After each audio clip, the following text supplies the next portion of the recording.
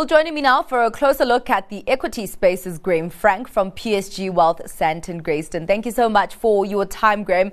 Let's actually start off with that rebound that we are seeing in the markets there, particularly also looking at the JSE, that being resource-led.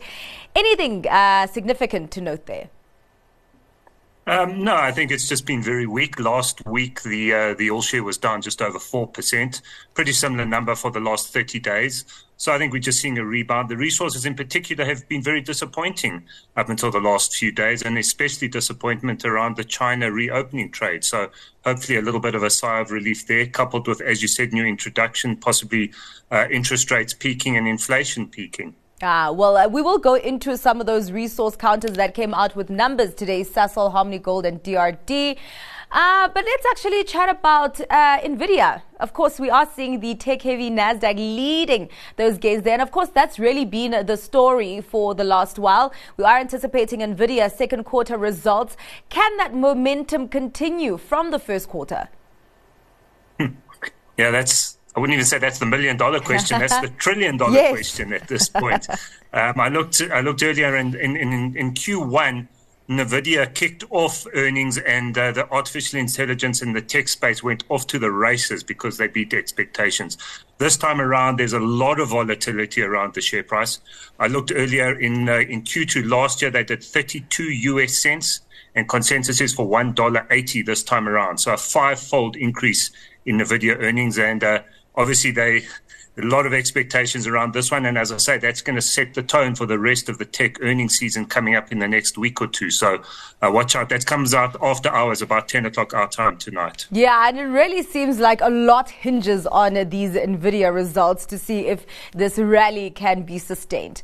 Well, let's get into the resource counters that came out with numbers on the JSE. Let's actually start off with Sasol. I saw that share price actually in the green by about 1.5% last time I checked. It might be lower now, even though the results were hit by a number of challenges. So what stood out for you there? Yeah, I think it ended a little not quite as high. It was up 0.8% on the day. I think the market was pretty much expecting what came out. I know the oil price was a little bit lower, but offset by a weaker rand, as all of us SA consumers will see at the pump prices. So their revenue was okay, and I think the market was expecting a cut in the dividends. So the shares were not nearly as racy as some of the other resource counters that reported this today. Graeme, I know I might be putting you on the spot here, but I am speaking to the CEO just after 6, Fleetwood Grobler. Is there anything of concern that maybe you would like to raise to him, or anything you'd like me to ask him? No, I think what they've done in the last sort of year or so, if you go back to when the share price hit sort of the 30 or 40 rand a share, they were looking at retrenchment costs to the tune of $2 billion. They were looking at a rights issue to the tune of also $2 billion to shore up the balance sheet, and the debt was particularly weak. So I think the market will be particularly focused on the strength of the balance sheet and the dividends going forward, because they're playing in the space of other resource counters that continue to pay very good dividends. All right. Well, let's get into some of those resource counters. DRD Gold coming out with year-end results, that share price surging about 5%, revenue 7% higher, and the growth got fatter as you went down to the bottom line, with headline earnings per share they're improving by 13% from the prior comparable period. This even with an 8% slump in production and all-in sustaining costs increasing by 15%. How did they do it? Yeah, again, it was a weaker rand and higher gold prices. Did very well for them. Their production output, as you mentioned, was a little bit lower.